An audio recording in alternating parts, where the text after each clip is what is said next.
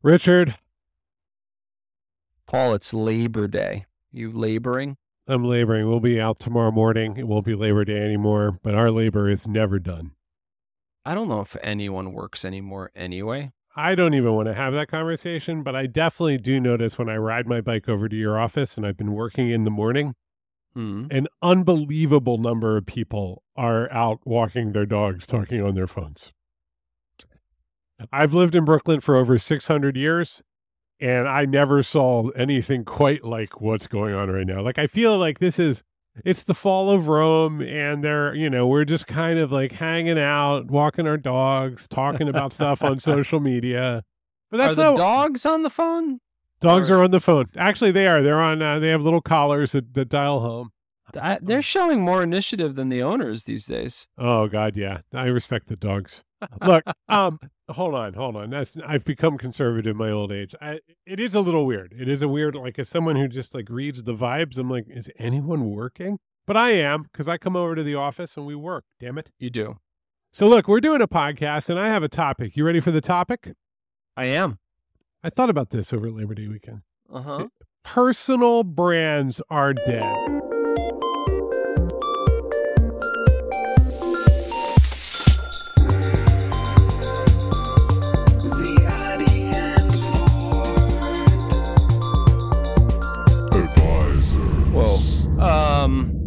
Okay. This is Paul Ford talking. Very well recognized personal brand.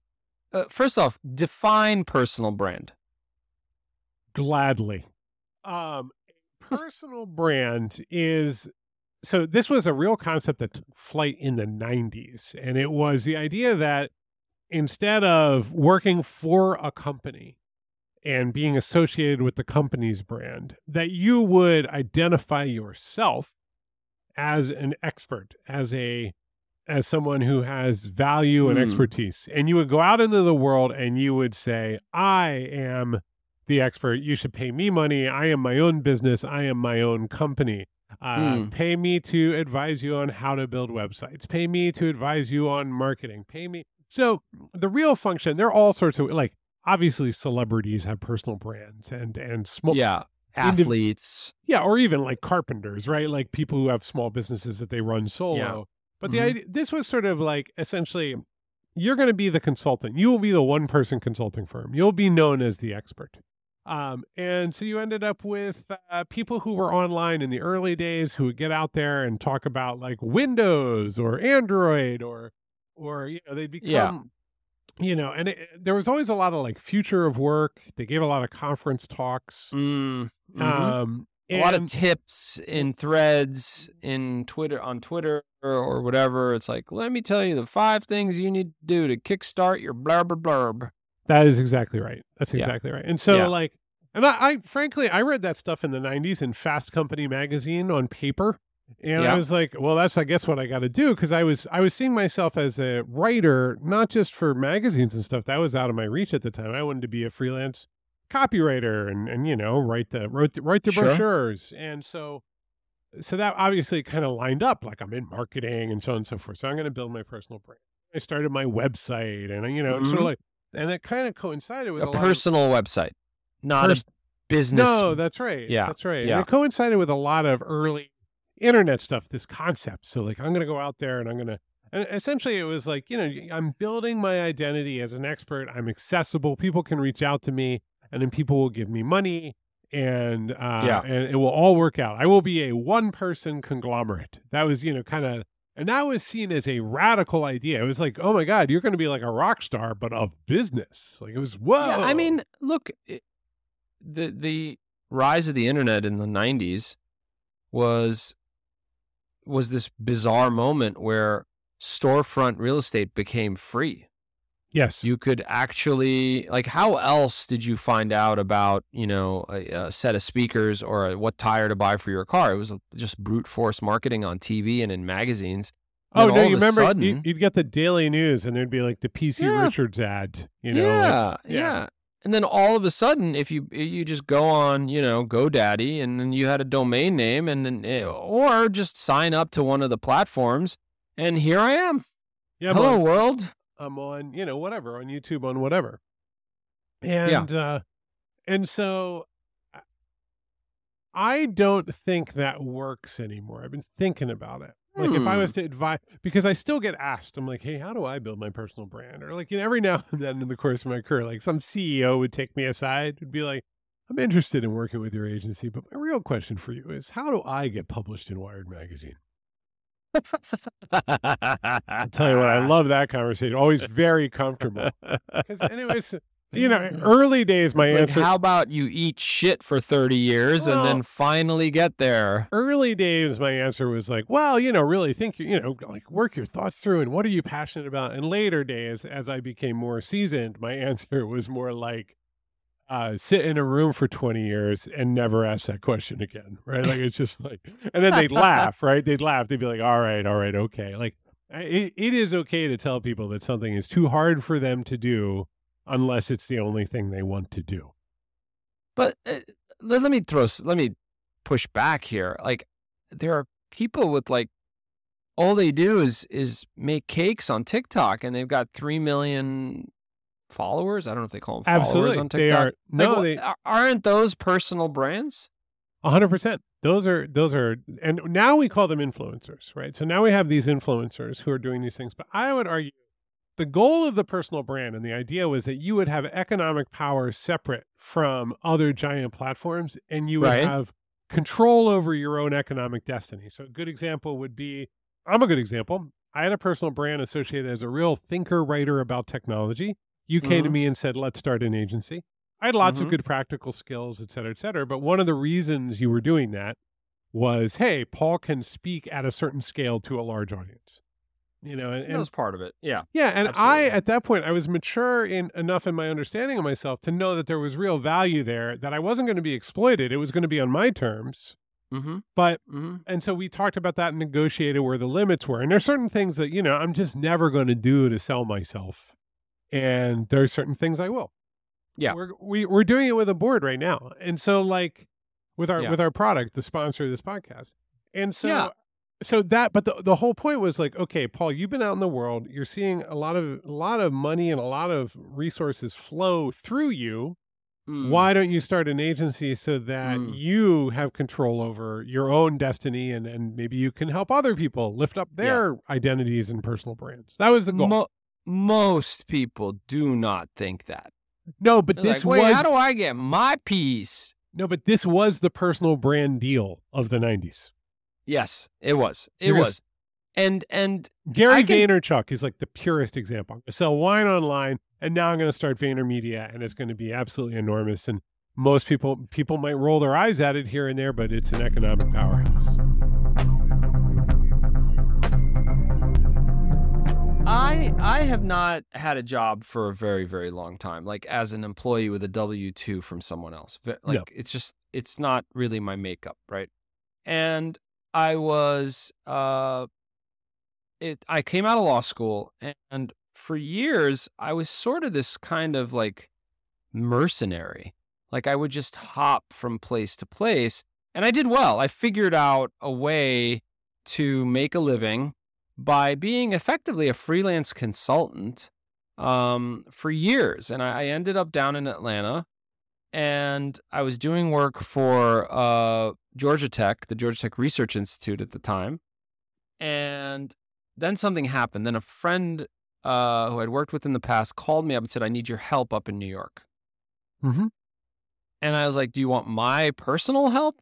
And he's like, yes. And he was working for a very large, like global conglomerate professional publisher of medical information. Okay. And at that point I was like, okay, good for me. Personal brand is working, except there's one of me.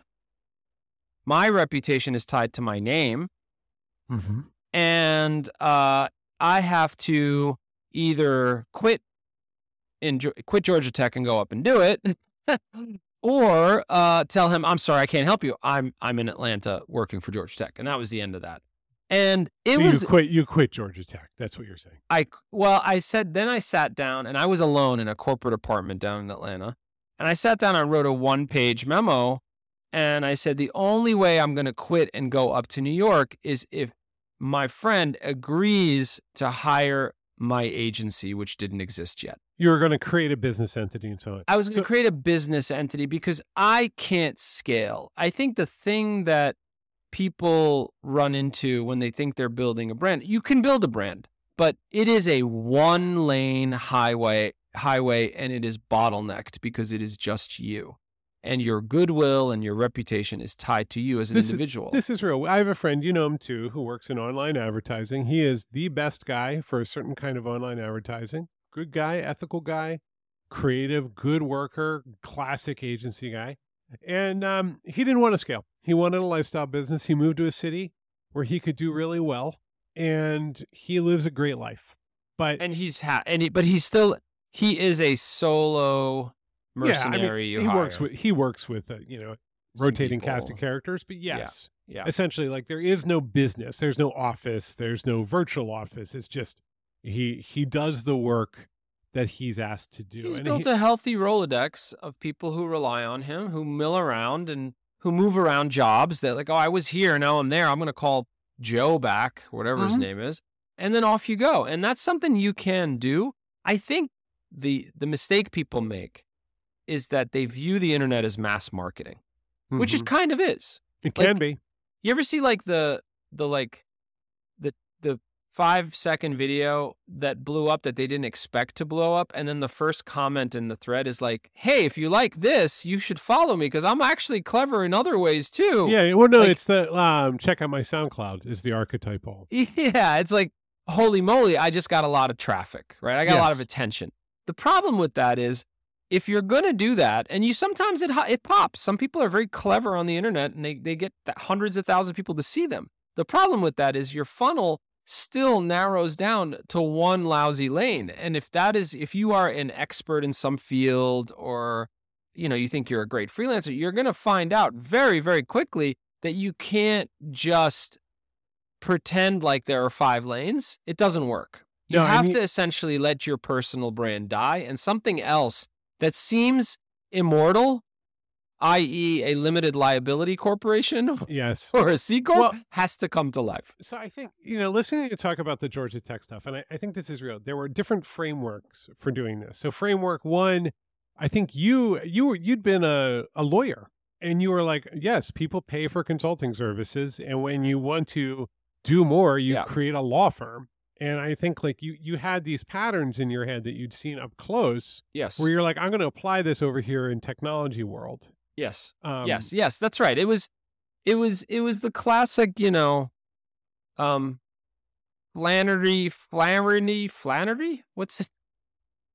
What's that name? Flaherty?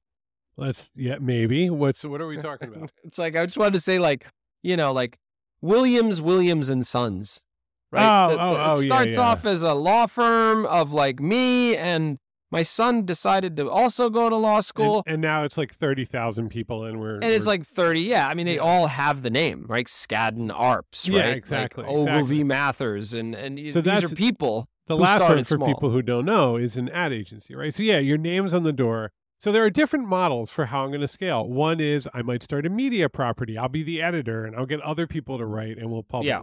That used to work. That the market isn't there. One is I'll start an agency. Clients will come to me because they know my creative brand, and I will have other people do the work. That one still works, but you need the profile. Yeah. One is I will just provide professional services under a shingle, and we'll market and brand that, and so on and so forth. Yeah. So that's personal brand, scaling the personal brand. What I think has happened now, and this is what I wanted to talk about, is we've gone from the personal brand, which is I am going to use my own identity. I'm going to sell out a little bit, but I'm going to do it on my own terms, and then I'm going to grow something. And instead what's happened is we have the influencer instead. And I think that it's a very blurry line between the two, but I want to characterize the influencer differently. This is the person who is saying, I'm going to tell you about the thing. I will be the expert. They're still communicating it. They have much greater reach than they used to. They can reach millions of people. You can do your consulting. You can show people new gadgets and so on, and you can get millions of people to pay attention to you. But I think that it's harder to turn it into an actual living, and even harder to scale it past that than ever before, because you're on these platforms like YouTube or TikTok, where most of the value and the money accrues back to the platform. They aren't interested in you bootstrapping your business and bootstrapping a future for yourself, because there's always an infinite supply of more content coming down the pipeline. Yes, I have a great cautionary tale for you. And it may be incorrect because maybe she blew up. I don't know. I'd rather not say her name because I'm drawing some conclusions here. Okay.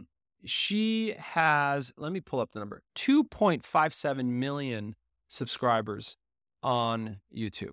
Okay. She is a hardcore workout trainer, essentially personal trainer type, who makes these pretty well produced workout videos for everything. And she's put up 639 videos on YouTube and just killing it. Every time she put a video up, it would get millions of views. And also they're very evergreen. Like if you want 30 minutes of core exercise 5 years from now, it still plays. Yes. Right. So it's amazing. Just record in 4K, right? That's all you got to do.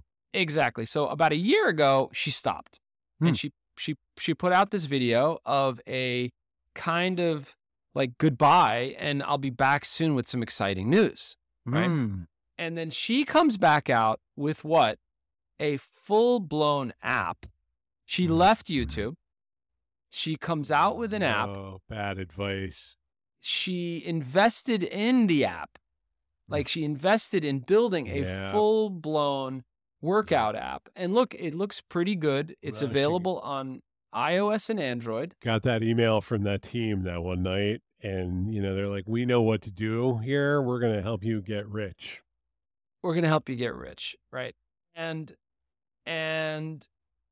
I don't know how it's doing. But I'm going to go ahead and draw a conclusion that she was making a lot of money on YouTube. And she probably invested a lot of money in launching this app. And the app looks pro, it looks good. And my guess is it's nowhere near the level of engagement that she was getting on YouTube.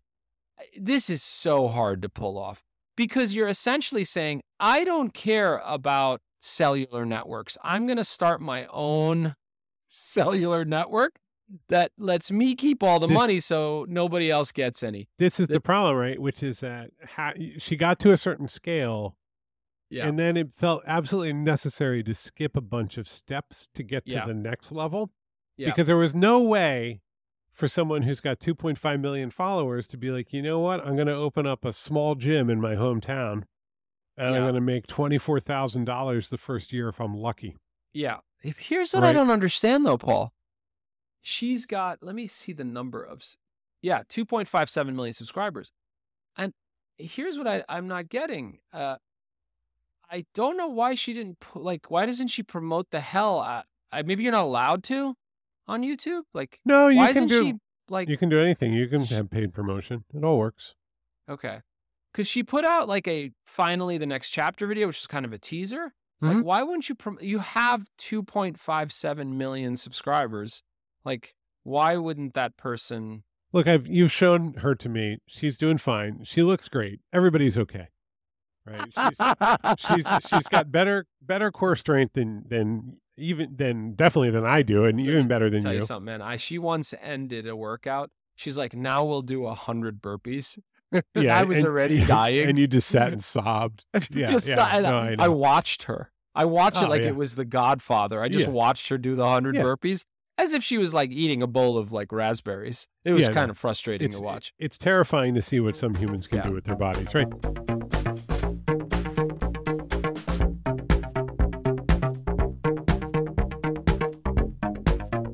What's the advice here, Paul? You're right. You actually are renting space. The analogy I like to use, you are renting space. Well, this goes back to our classic advice, which is there are no shortcuts, right? So I built my personal brand. God bless me. I hate using that term. Over 20 years. And I did it because I was obsessed with a problem space, and the problem space was how to put things on web pages, right? I thought that more people should know how, and I wanted to talk about and so on. So and you and I, we're launching our new product now. I just called you before we started this conversation. We had a 15-minute conversation in which I said, I think I can tell the story of tags in our app using this this idea, right? And like, Yeah. this is just my brain. I need to tell stories about technology to feel okay. And that is Yeah. who I am. God bless. Now, so if you have that thing, what's tricky is that, and I saw this in my own career, and this happens to everyone. You're going to lean in. You're going to change the world. You're going to become an influencer. And the reality is, probably in about a year, if you work really hard at it, you can get an enormous amount of attention, more attention than you've ever had in your life. Sure. That attention has no value. I've been there. It has no value. The feedback from people telling you they're smart or they'd like to collaborate or whatever, you have to treat it with it's tremendously dangerous. Maybe 1 out of 150 or 1 out of 200 interactions is valuable. And I don't just mean in terms of money. I mean in terms of people who will sort of take you seriously, engage with you, and aren't just trying to get something themselves. And you don't have the tools to discriminate early days. You're just getting signal for the first time in your life. It's also, it's exciting and validating. Like people are paying attention to you. Wow, that's so nice. I think it comes back to actually archetypal advice, which is what you were saying earlier and so on. There's one path to success. It is not the apps. It is not expanding to ever another 100 million viewers or to the first 50,000. It is building something that probably looks like a traditional business with employees who you are also helping along. They might want to be influencers or personal brands themselves. And so get out of their way when it's time, but they need to learn too. And there's no escape. There's no escape from that structure. And everybody's always looking for the escape hatch. And every 5-10 years, you realize that NFTs collapse or crypto collapses or AI will hollow out or whatever. And it'll come back to, I started a limited liability corporation in Delaware. We're going to be very ethical and we're going to do these 3 things. And I have to put up a website and I'm going to keep using my audience to bring attention to the limited liability corporation. And then we're going to try to grow from there using principles that would be utterly familiar to like a 14th century merchant of silk in Florence. Look, man, I think you said it. The attention isn't the end game. It is really kind of the beginning. But it feels like the end game. And that's the danger of that whole archetype. Yeah, that whole personal brand influencer thing. You cannot eat attention, and it's very confusing because it feels like you can. That's right. That's right. And how you translate that may mean you're renting warehouse space to sell your innovative like pottery. Yes. And that sucks because you know what happens? They break when UPS sends them. Yes. And then there's angry customers. And that is actually the end game. But those transactions... you never sent me my tracking number. I need my pot. Those transactions have a margin that is not approaching 0. That's right. That's the work. The platform economics approach 0 in the interest of the creators, right? And they will continue to no matter what you do. Everyone says they're going to pay you a little extra, and they're not. They're going to give you 0.00001%. You see it with Spotify. You see it with... They're just not going to change. And so... What is the boring business? You can go get those books that are like starting your business. They have names like that, like building. That's where the real, we can bring this full circle. So it looks like we actually had a thoughtful approach to this entire podcast. Thank God. The real work, we were talking about, is anyone working and dogs on cell phones when we started this. The real work is that chunk underneath the attention that you have to try to turn into money, whether you decided you're selling hats or iPhone cases or a subscription to X, Y, or Z. Like, I admire this person. I hope she's doing well with her app, but boy, is it hard, and it's a grind. I'll tell you what, you know what, too? It just feels terrible. When you are motivated and excited to connect with millions of people, and now you have to charge them money, and they're upset about it. It feels, because it's personal. It's like everything that was personal that you were connected with. I thought you loved me.